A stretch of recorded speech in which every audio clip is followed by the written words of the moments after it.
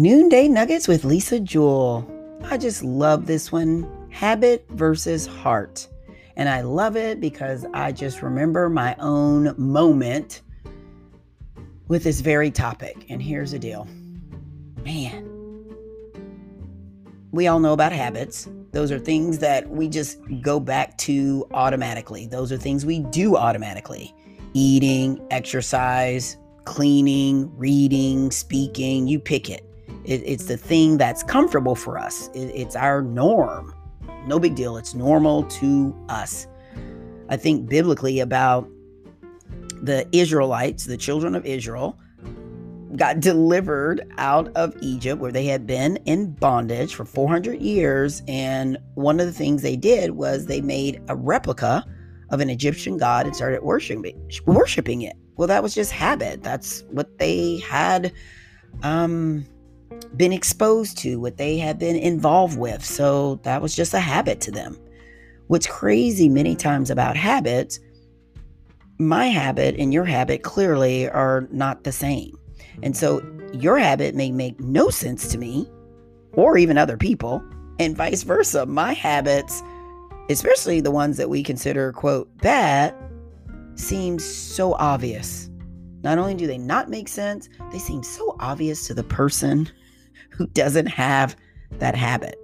But I can tell you, you can have, when God has your heart, I'm talking all of it, what happens is you have his power.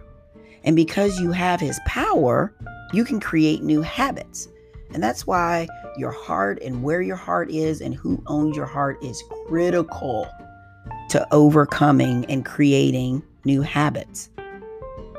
He gives you the power to make a choice, because that's what habits are. They're choices. And many times we make choices to stay comfortable. There's not many people that choose to be uncomfortable. Those are usually unpopular decisions that are made that cost something more than the price I want to pay, because I would rather choose to be comfortable, which is why I would rather choose to sit in whatever habit it is, because in our minds to change it would be too much work. It might even seem traumatic. But that's why God having all of your heart, you have his power. Let me tell you, it becomes easy to create new habits. I don't care what they are. It's the stories I've heard of people give God their whole heart. Bam. I mean, just like that.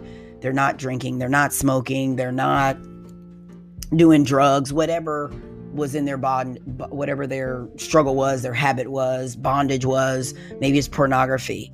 Let me tell you, there is a power that we will never have to be able to change and especially the habits that I would say are ingrained. I mean, they are in our DNA. Whether they were habits from how we were raised and we just kept adding on, or they could be new habits. It doesn't matter. We will revert back to old habits and patterns of living. It can happen. And when do those happen? This is why God needs all of our heart. It's during those unguarded moments. Many times it's a result of being impatient. Oh my goodness. Have you ever been impatient and moved ahead of God? Yeah. That'll put us, when you start having those old ways of thinking, that's why you got to keep your mind, got to keep it sharp, got to keep it stayed on the word. You got to keep it stayed on God's principles. So listen, takeaway, nugget, give God all of your heart, because you get his power, and it's through that you can change habits. We all have some habit. I'm sure we want change. It can happen. Just give God your whole heart. See you tomorrow, my friends.